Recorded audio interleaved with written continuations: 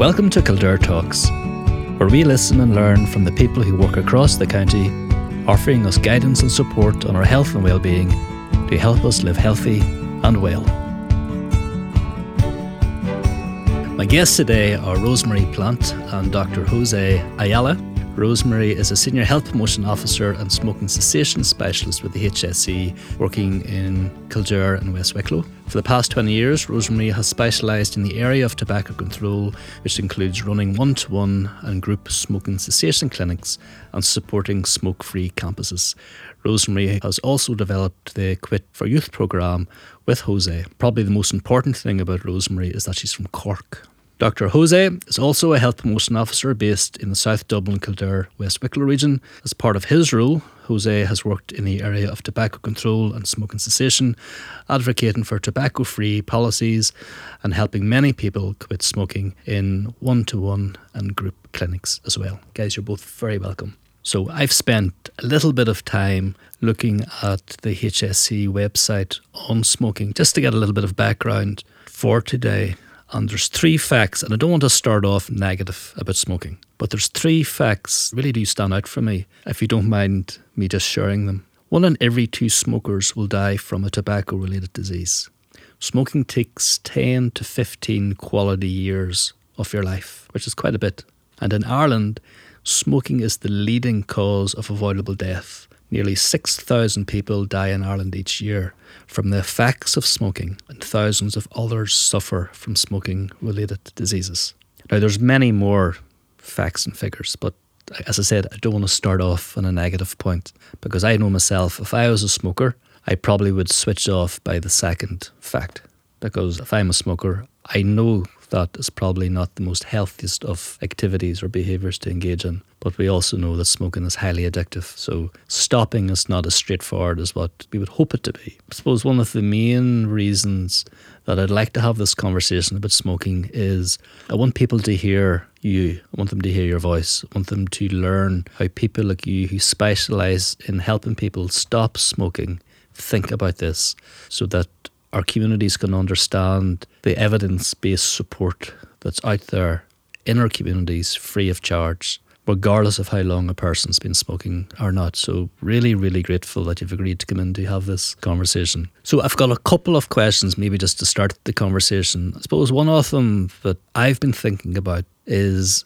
like, when did we start to smoke in its current form? In that you go into a shop, you buy your newspaper, or possibly a cup of coffee and a box of cigarettes, and you go about your daily business, and you have your coffee break during your working day alongside your cigarette, or you have a cigarette first thing in the morning before you have your breakfast, or you sit down to watch the TV in the evening time and you have a couple of cigarettes, or you go out for a drink in a pub in the olden days and you'd sit and smoke next to your people that you're having your drink with, or nowadays you go outside to have a cigarette. Like, when did all this behaviour start in its current form? Or do we even know? Did it just slowly creep in over life? I guess we can't go all the way back to when they first started smoking, the history of smoking, where the Native Americans were literally rolling up leaves of tobacco. Early Europeans came over to the Americas. They would have seen the Native Americans sort of stuffing these leaves of tobacco in their noses and almost like smoking it. Yeah. I think even back then they knew it wasn't the best for you, even once they started it. I guess modern smoking, I guess we have the tobacco industry to really blame, I guess, for a lot of the marketing and the way they've sort of normalized it in the culture. So do they just capitalise on something that human beings have been wanting to do? They definitely capitalized on the addictive aspect of it, because early on they learned very quickly how to actually get the maximum amount of nicotine out of that tobacco leaf and into a person's circulation. You know,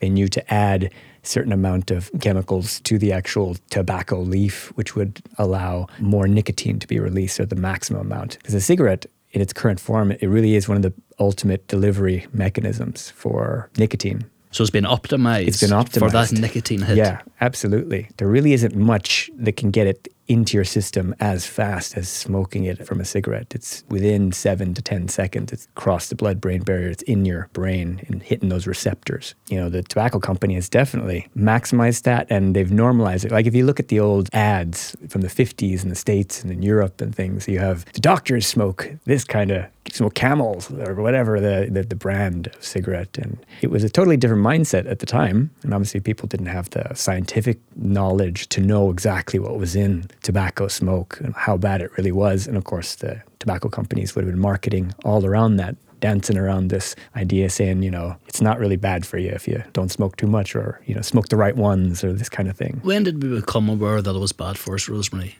It took about 40 years for us to actually get that research and find out what exactly were in cigarettes, because there's over 7,000 chemicals, unfortunately, in each cigarette. So it took us a very long time to get that research and get that evidence to understand that cigarettes were doing harm to the person that was smoking. And then it took even longer to find out about what we call secondhand smoke or environmental tobacco smoke. So a lot of the time, if you were the smoker, we thought it just damaged your health and your lungs, but that the rest of your family weren't affected.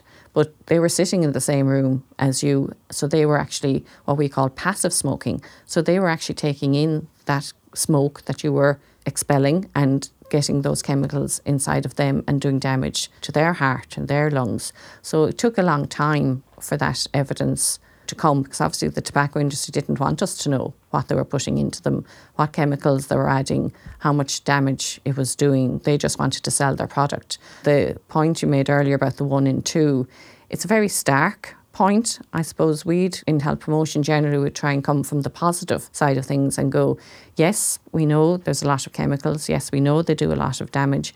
But a smoker is addicted and they're not stupid. They know they're not doing them any good, but they might find it hard to stop. So we would always talk about, 20 minutes after you've stopped smoking, your blood pressure will come back to normal, because nicotine is a stimulant.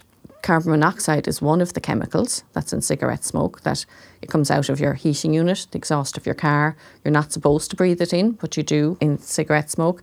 And we have a lovely carbon monoxide monitor that we use in the clinics and in the groups that will show you a number or a colour and show you how much carbon monoxide is actually in your system right now. And again, the good news about giving up smoking is 24 hours after you stop smoking, carbon monoxide is completely cleared out of your body. It's the first chemical to leave. And we can prove that to you with the carbon monoxide monitor. So sometimes smokers might find it difficult to understand or appreciate what's happening inside their body with smoking and the chemicals and the damage it's doing. Whereas when you have a monitor to show you something, show you a number and say, okay, you started off at, let's say 30 or 40, and now you're down to 15 or you're down to 0 when you stop. You have something to kind of gauge it on and see something physical from giving up smoking. We try and talk about all the positive things. Smokers aren't stupid. They know they're not good for them. We've had all the warnings on the packets, all the pictures, and most smokers will tell you, I don't even see those anymore. They don't mean anything to me. They're my packet of cigarettes. I'm just going to buy them and smoke them.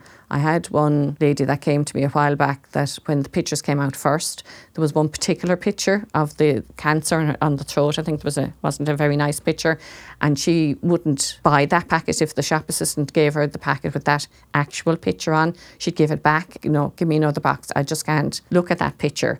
But still would smoke the cigarettes, but just not out of that particular box. It did have some effect on people seeing those kind of pictures, but in the main, most smokers would say the first time it shocked me a little bit, or I was uncomfortable with it, but after that I just got used to it, and because I was so addicted to them, I would just keep buying them no matter what. Is that the power of addiction then that makes you want to avoid the ugly stuff? Are cigarettes one of the most addictive products then? Yeah, they definitely are. They definitely are. Over the years, I've had many clients in the clinics who had given up heroin, and obviously that was a struggle, but the cigarettes they were finding even more difficult in many ways. And many of them did manage to quit, so that was a good thing. You're talking about a very powerful and insidious addiction. And by definition, I guess we can define an addiction where you're going to carry out a particular activity or something, and you want to stop even though your rational mind tells you it's bad, and yet maybe there's bad health consequences, and yet you still struggle to quit doing it. This is the problem with cigarettes is, many people think it's just a habit, they can quit, but it is a combination of the two. And it's hard to know when the habit and the addiction meet and where to draw the line because they're so intertwined. There's all the rituals throughout the day when you smoke. The first one with a cup of coffee, cup of tea. After lunch, after sex. Well, all these kind of particular times where you might have a cigarette. So there's that. Plus you have the actual physical addiction to the nicotine, which is at a neurochemical level in the brain. And the World Health Organization would put heroin, cocaine and nicotine all on the same shelf from a level of addiction point of view. And I suppose one of the problems with cigarettes as such is that we don't talk about them as a drug generally because they're legal, they're available in your corner shop. You can go in and buy 500 cigarettes if you have enough money. Nobody's saying, be careful now, take 1-3 times a day. You can't buy 24 paracetamol together, but you can buy 500 cigarettes once you have the money. Nobody's saying that this is very addictive, be careful, mind yourself, take it slowly. Because they're legal and because they're just seen or talked about as, oh, it's just a cigarette, what's the harm? We don't think of them as a drug. We don't generally talk about, do you realise you're addicted to them? People say, oh, sure, I just have a cigarette, at the weekends, or I just have a cigarette twice a day or whatever. They're smoking small numbers. So they don't, I suppose, think about the addiction side of things because it's not really talked about as much, even though they're aware they're addicted. Whereas somebody who's on heroin or cocaine, they will think and talk about their drug habit or that they're addicted and that they need to go to detox. They need to get all this support to actually come off the drugs. Whereas a lot of smokers think, well, I have to do this on my own. Whereas the support and help that's there from coming to the clinics or the groups, they're 4 times more likely to actually stop and stay stopped. Getting that help, getting that behavioural support and using what we call a licensed smoking cessation aid. So something like your nicotine replacement therapy or your Champex, which is a prescription medication. They double somebody's chances of stopping and staying stopped as opposed to going cold turkey. And then you're 4 times more likely to stop and stay stopped if you get your behavioural support and use a licensed product as well. What brings a person to a clinic then? Do people have to come to a point whereby they realise that they're an addict? Like, do you have to see yourself in the same way as maybe somebody with heroin addiction or a cocaine addiction? Not necessarily. I mean, that is something that we would bring up in the clinics. I would ask somebody, so would you agree that this is an addiction? And many people will agree, but then some people will not. They'll just say, oh, it's just a habit. To come into the clinic, they don't necessarily have to have this identity of I'm an addict kind of thing. What they really do need is to want to quit. Like, we can't make anybody quit smoking. They have to want to. One of the things about our services is that it's a very non-judgmental service. We just have a conversation, just like we're having right now. And we try and work through some issues, try and develop a quit plan at the end of it. What's worked, what hasn't worked.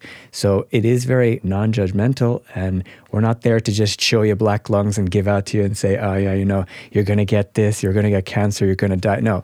And maybe that person has heard that already many times, been told that, and that's not what they need to hear. And the research shows that's not what's effective either. It's about looking at a solution-based, action-based plan where you're kind of working with the person to see, okay, your journey through this is going to be a little bit different than the other person's, but there's some things that we can recommend that are really going to help. And just the act of talking to somebody who is knowledgeable is going to really help. It puts some structure on your quit, and that's really where a lot of the benefit comes from. It's just talking about it and making that commitment to yourself. What brings a person to that place where they want to stop smoking though? It's different for everybody because it could be a health risk. It could be the guilt because, they have children and they're having the sneaky smoke down the end of the garden. It could be for any number of reasons. The money, yeah, absolutely. Smoking is an expensive habit today, isn't it? Like, it's went up quite a bit. It's very expensive, yeah. Yeah, people have lots of different reasons, and we would generally say it doesn't really matter what your reason is. Like, it doesn't have to be, oh, I had a heart attack, I need to stop, or I've been diagnosed with breast cancer, I need to stop, or,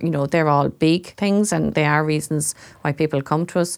But again, I would have had an elderly lady many years ago that came to one of my clinics, and her main reason was that her son had emigrated and she was on a pension and she couldn't afford to get the flight. And she wanted to see where he lived because she couldn't visualise it in her head. It was kind of before the days of the Viber calls and that, so there wasn't video. It was just on the phone, and he used to ring her regularly. And she said, he'll put me up. I won't have any accommodation costs or any food costs, just the flight. But I can't afford to go. So her main motivation was to get money, to get on a flight, to see where her son was living. And she was happy once she'd get there once, because then when he's ringing, she could say, oh, well, I know what the kitchen's like, I know what the sit room's like, I've been in that bedroom, and he's talking about where he's living. And that was her main motivator, because she said, if I continue to smoke, I won't be able to save money to get a flight to go to see where my son lives. So, you'll have different reasons and different stories from different people as to why they've come to you. But as Jose has said, generally you just need somebody who wants to stop. And I suppose I would sometimes distinguish between having to stop and wanting to stop. Most smokers will say they want to stop, but sometimes they will come in and say, oh, the doctor said I have to stop, but they won't do the operation, or my children are giving out to me all the time, so I have to stop, or I have to. And there is a difference between coming in with that thought, oh, I have to stop because, or I actually now want to stop. And generally smokers won't come in saying, oh, I'm addicted, or I now smoke 40 cigarettes a day, I used to smoke 20, I have to give them up or whatever. They, for different reasons, come and go, actually I want to stop now, I need your help.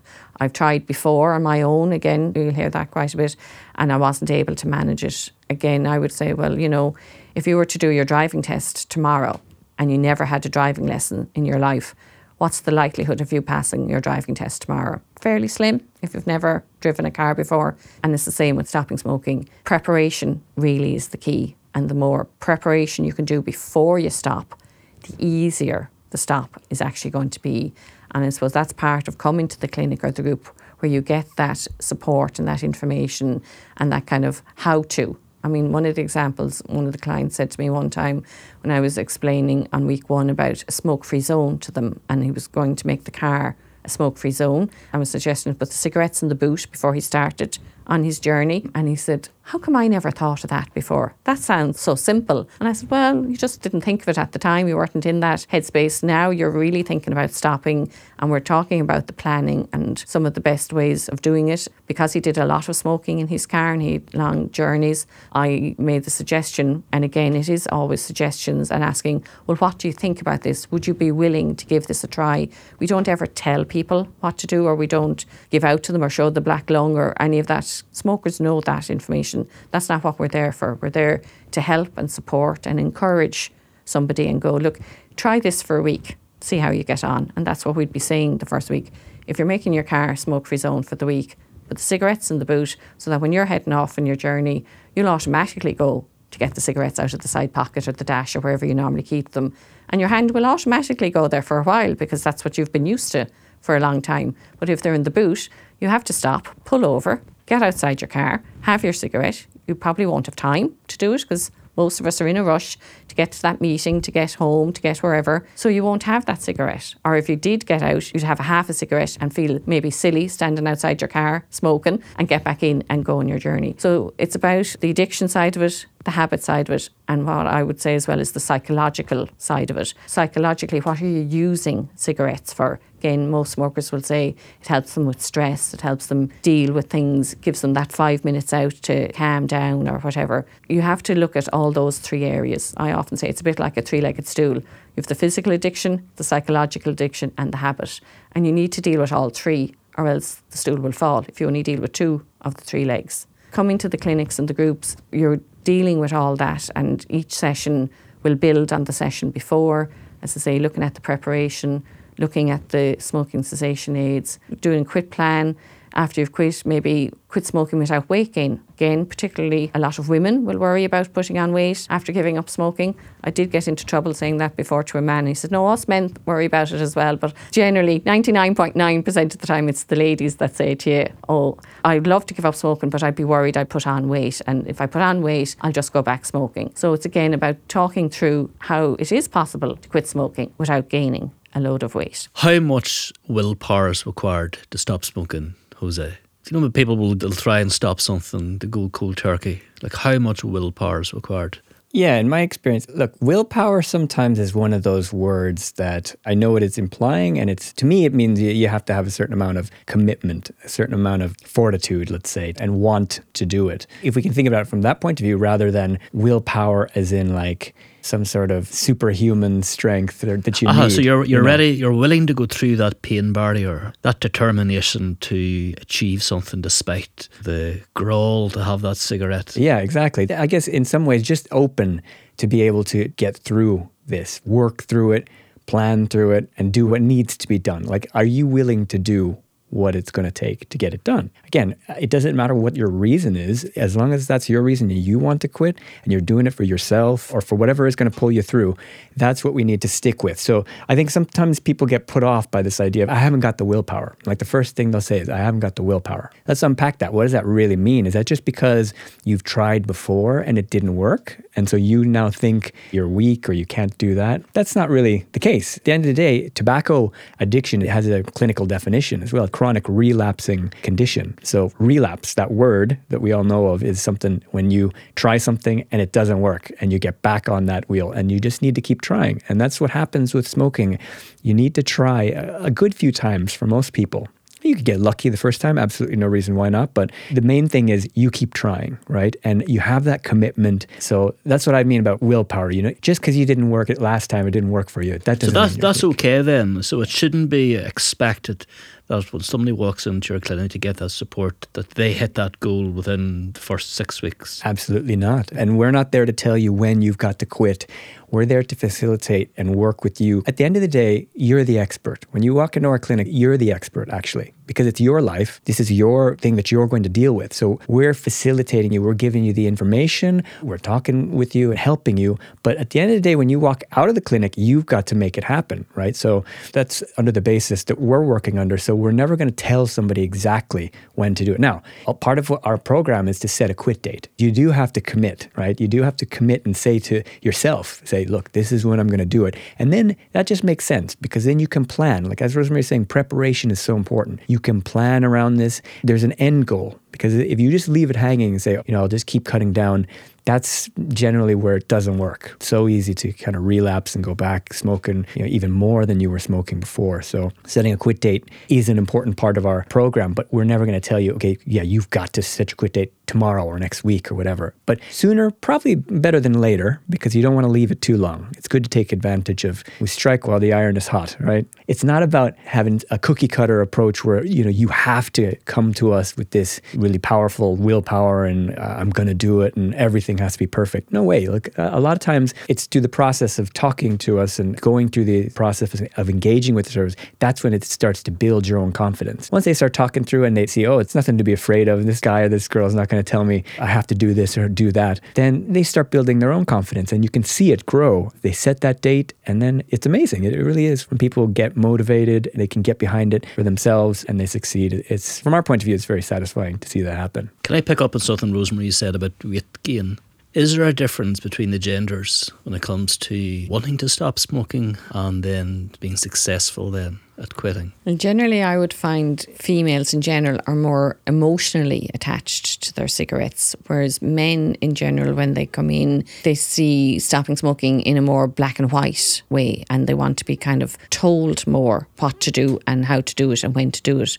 It's more about that process. It's more about coming along the journey with the person and supporting them where they're at. Yes, we're not talking about 6 months or 12 months' time of setting a quit date, but we're certainly not saying it in the first week or two. Generally speaking, we try to look at around 3 of setting a quit date because they've done the preparation week 1 and 2. They've learned about the nicotine replacement therapies and that. People do gain a lot of confidence when they come back at week 2 and said, gosh, I managed that, or I didn't smoke in the kitchen in the evening time like I used to the week before. And if I can do that, then maybe I can do something else. So it is about building their confidence, taking small steps at the start so that they're coming back very positive the next week and going, the gentleman with the car, like he came back and went, I never thought I could do that I could go a whole week and not have a cigarette in the car. Yeah, I thought about it loads of times and I put my hand down like you said I would. And because they were in the boot, I didn't actually have a cigarette because I hadn't time to stop and pull in and have one. So he came back the next week going, gosh, if I can do that, I can do more. Like I never thought I'd manage that starting off. Now I am more confident and thinking about, well, maybe I can set a quit date. Great, I've done the whole day at work now. Let's see how this evening goes at home.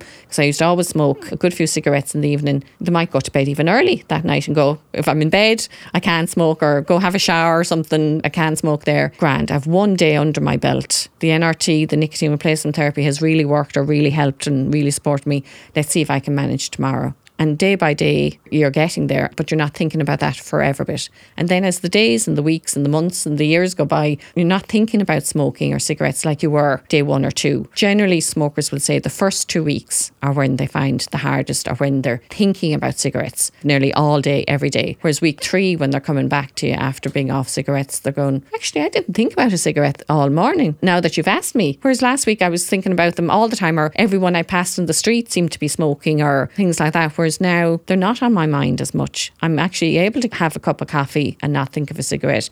I'm able to go on break with the smokers and not think about a cigarette. Whereas last week that was much more difficult for me.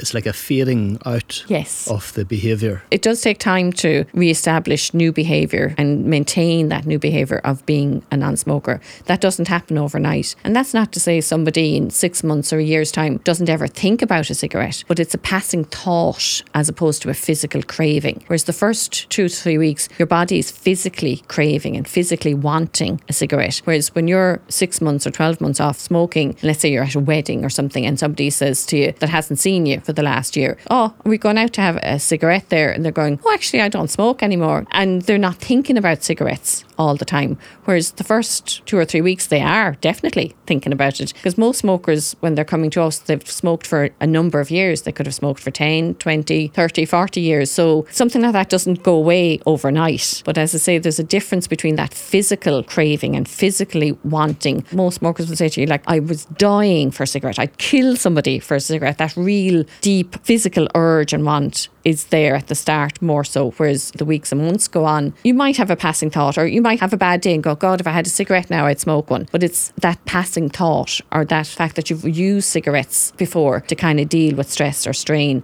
Straight away, your head would go, God, I need a cigarette now to deal with that. And then you're going, oh, actually, I don't smoke anymore. So now, how am I going to deal with it without the cigarette? I've worked in the area of mental health promotion for a long time, and people will say that they use certain behaviours to deal with stress, and cigarettes is one of them. Like, I've worked with a lot of people that have lost their job, the consequence of the economic crash, and the idea of having to give up their cigarettes on top of that, they'll say it's their cigarettes that gives them a sense of sanity. We know that there's a physical addiction, but there's also a habit attached to it. Can people stop smoking during stressful periods in their lives, like job loss, relationship difficulties, problems with the kids? Can people still stop smoking when they're going through those types of challenges, when stress is a real feature in their life? As practitioners, do you help people with replace that cigarette with different stress management techniques? Yeah, and that is something that does happen quite a bit. Stress does play such a big factor in smoking. So yeah, we would try and help people around sort of mindfulness techniques, point them to the resources around that. We might even do a little mindfulness session in one of the sessions. And again, just helping people to cope with and think around how can they cope with the stress and the different changes. And of course, if they needed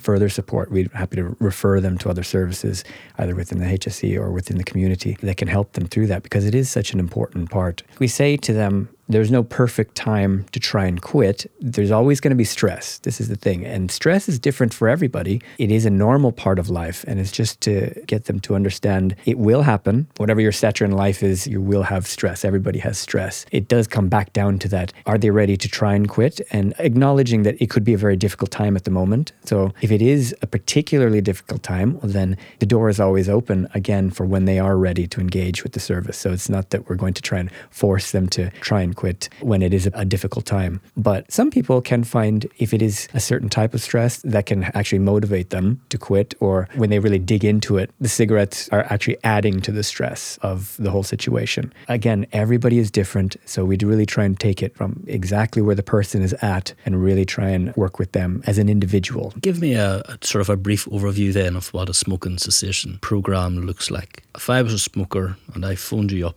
what happens and how long does it happen for? Generally, we see somebody once a week for 6 weeks in the one-to-one clinics. So as I said earlier, the week 1 is kind of really around the preparation and getting a little bit of history from the smoker, as in how long they've smoked for, did they stop before, whether it was successful or not, to be able to build on that and know where they're at. Week 2, then generally we would look at the nicotine replacement therapies and the Champex information so that they can make an informed choice as to what's best for them and what will suit them. Or sometimes if they've used something successfully in the the past before, they might say, oh no, I just want to use that because that worked for me really well before. And that's fine as well. Week 3 then generally we look at going through a quit plan, setting a quit date if that's appropriate at that time. And then the follow-up weeks then when they've stopped smoking, we will look at the quit smoking without weight gain, the kind of healthy eating, the food pyramid, things like that. Then we will do a session on stress control, kind of getting new habits and new ways of dealing with stress, because nicotine is a stimulant. So anything that's a stimulant can't actually relax you physically. And again, most smokers will say or think or feel that cigarettes relax them. So when your nicotine level drops, you're actually in a slight withdrawal situation.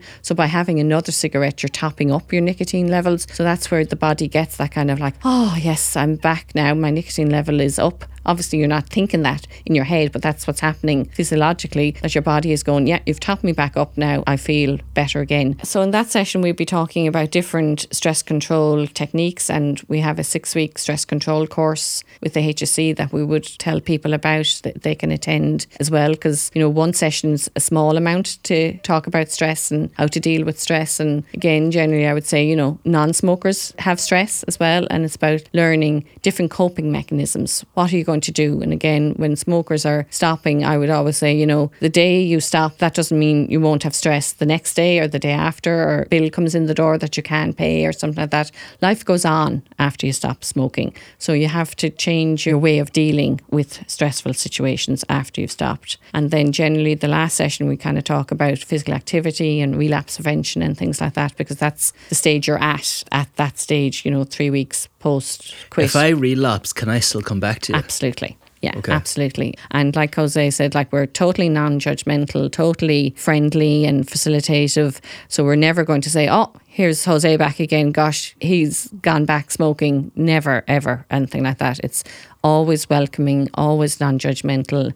And we want somebody to come back if they did happen to relapse, so that we can help and support them again, so that they don't end up smoking for another number of years before they come back. So absolutely, we want somebody to come back if they relapse. Now, if somebody has a cigarette within the first 2 weeks of them quitting, we call that more of a slip than a relapse, because they haven't gone back buying cigarettes, they haven't gone back smoking regularly. So we would consider that a slip as opposed to officially full relapse. We want to, I suppose, help that person and support that person if they had that just one cigarette that we would kind of always talk about. You have to be careful of the just one cigarette after you've stopped, because whether it's 6 months, 12 months, 12 years down the road, the receptors in the brain are still there. So if somebody has just one cigarette down the road, which is very hard on somebody, they can go back smoking very quickly. So we always want to be there to support somebody if and when they do relapse, that absolutely there 100% for them. I'm getting the sense then that the support then that you guys offer is like you're walking with people, or you're guiding people to a different way of living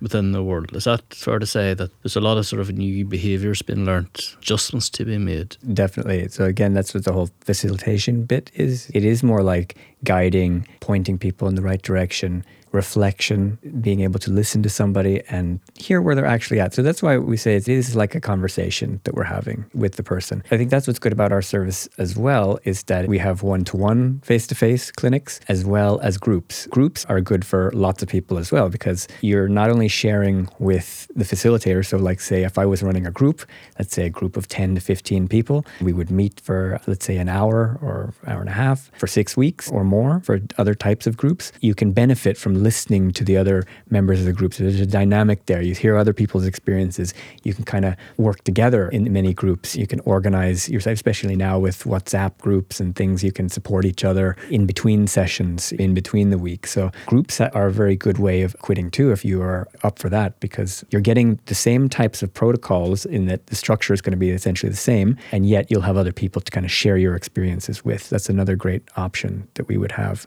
Can I finish with this question, guys? If there was one piece of advice you would give somebody who is pondering on the idea but are absolutely terrified, what 1 or 2 pieces of advice would you give that person? Do you help them maybe take a step towards a service like yours? I would probably say it's never too late to give up, because sometimes smokers, if they've been smoking a long time, I think, oh, I've smoked too much now, I've done all the damage, you know, there's no point in stopping.